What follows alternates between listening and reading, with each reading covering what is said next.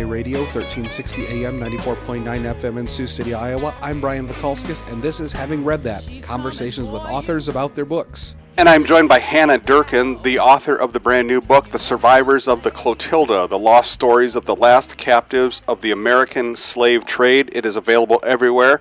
And Hannah, I know that this story has been touched upon throughout history. You've kind of taken what's been done and reworked it and made it 1,000 times better by your research. But can we just briefly describe the Clotilda, where it came from, why it came to the United States, and where your research started? Yes, absolutely. So the Clotilda was, certainly as far as we can tell, the last U.S. slave ship.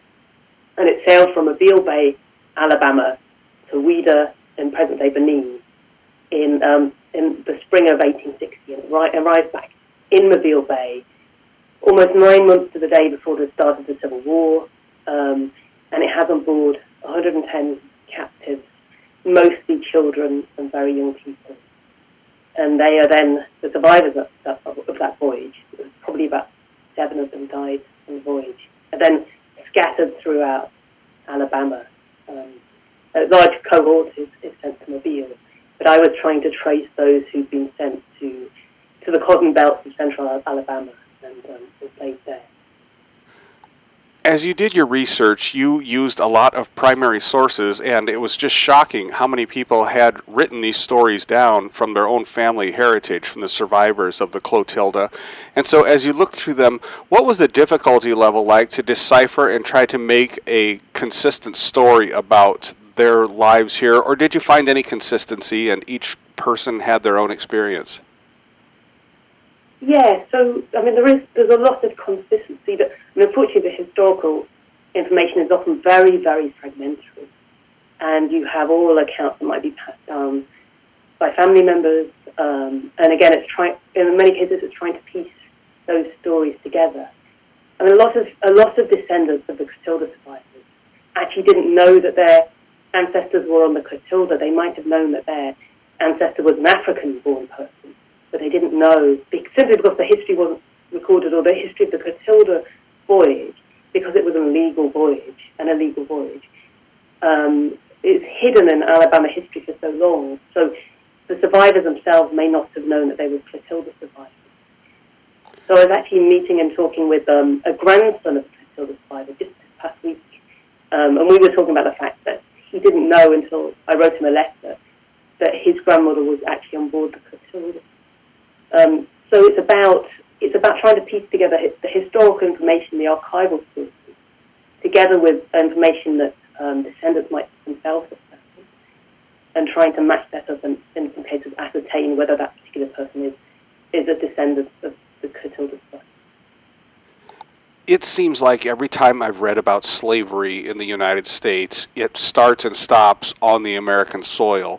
Your book, very early on, takes us to Africa, where the survivors of the Clotilda, or where the passengers on the Clotilda were captured, and describes that. And one of the things that jumped out to me that I was completely shocked that I read is that there were actually female captors in the African village or farming area where this happened.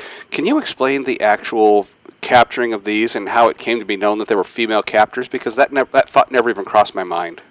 So, I mean, what's happening, of course, is that with Europeans arriving to capture and buy people and sell them across the Atlantic to grow the economies in the Americas, what of course happens is we get social instability in West African societies and demographic breakdown, and a lot of young men and boys, of course, sold overseas to the Americas, and that creates demographic disparities, which might be one of the reasons why we have women soldiers in what was the Dahomey Empire, and this is the last great empire in Western Africa in the 19th century. It's the one that's really involved in the sale of people across the Atlantic.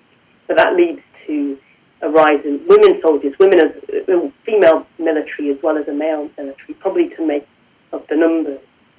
And also, the Clotilda survivors themselves are from the former Oyo Empire, and this was a vast empire in the 17th, 18th centuries.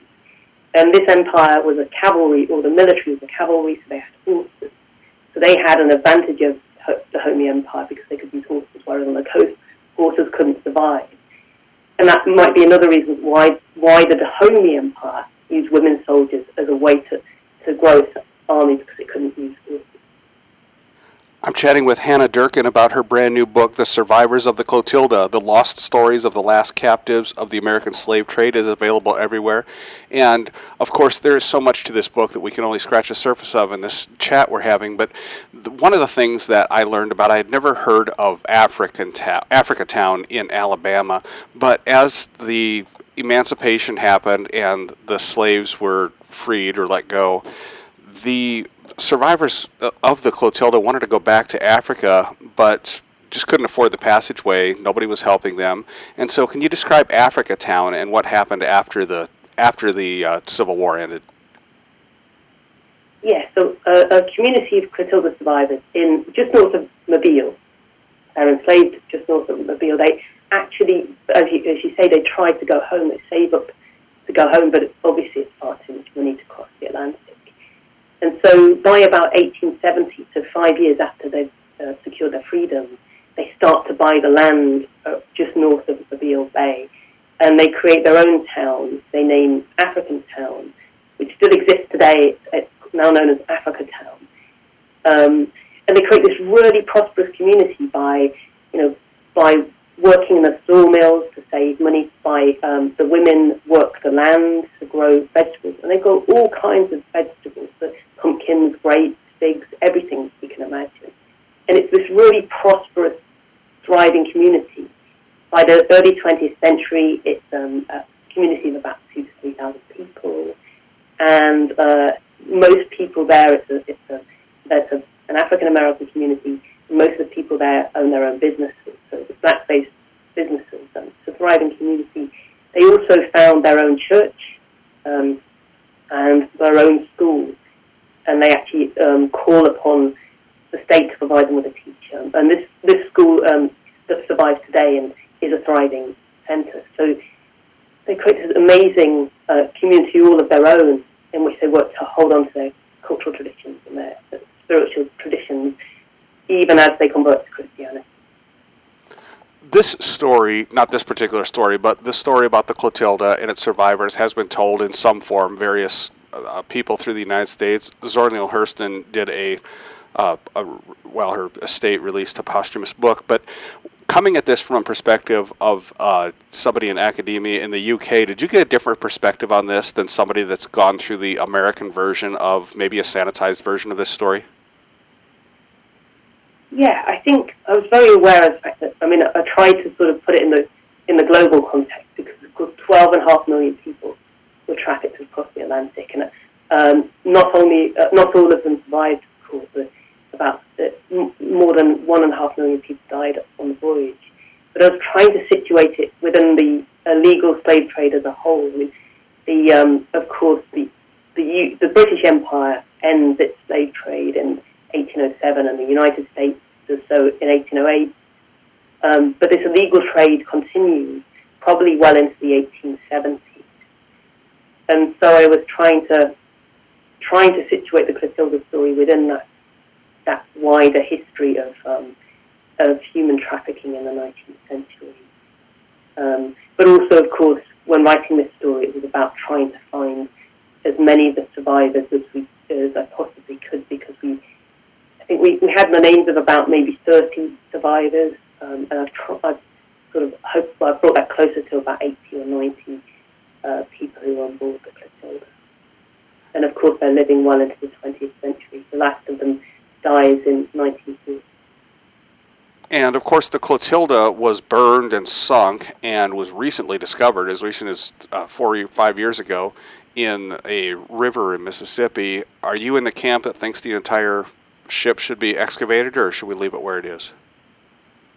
Well, I was talking to a descendant, more than one descendant, about this week, and she was saying that the amount of money that it would take to raise it and then to preserve it, that money could be better spent in Africatown and just generally benefiting people. So I can totally see her perspective there. And also, of course, about 7 people died died on the Clotilda. It's the nearest thing those people have to a grave, so we have to be very, very respectful of them. Well, it's an amazing story. It read at the same pace as a thriller, just I couldn't put it down. The book is The Survivors of the Clotilda, The Lost Stories of the Last Captives of the American Slave Trade by Hannah Durkin. The book is available everywhere. Hannah, a fantastic story that you've preserved for us with these pages, and I thank you for joining me to talk about it. Thank you. This has been Having Read That on KSCJ Radio. I'm Brian Vakalskis. Check out all of our episodes on our website, kscj.com, and subscribe to our iTunes podcasts. Thanks to music historian Molly Jolly and segment producer John Weisler. We will be back next time. Clotilda.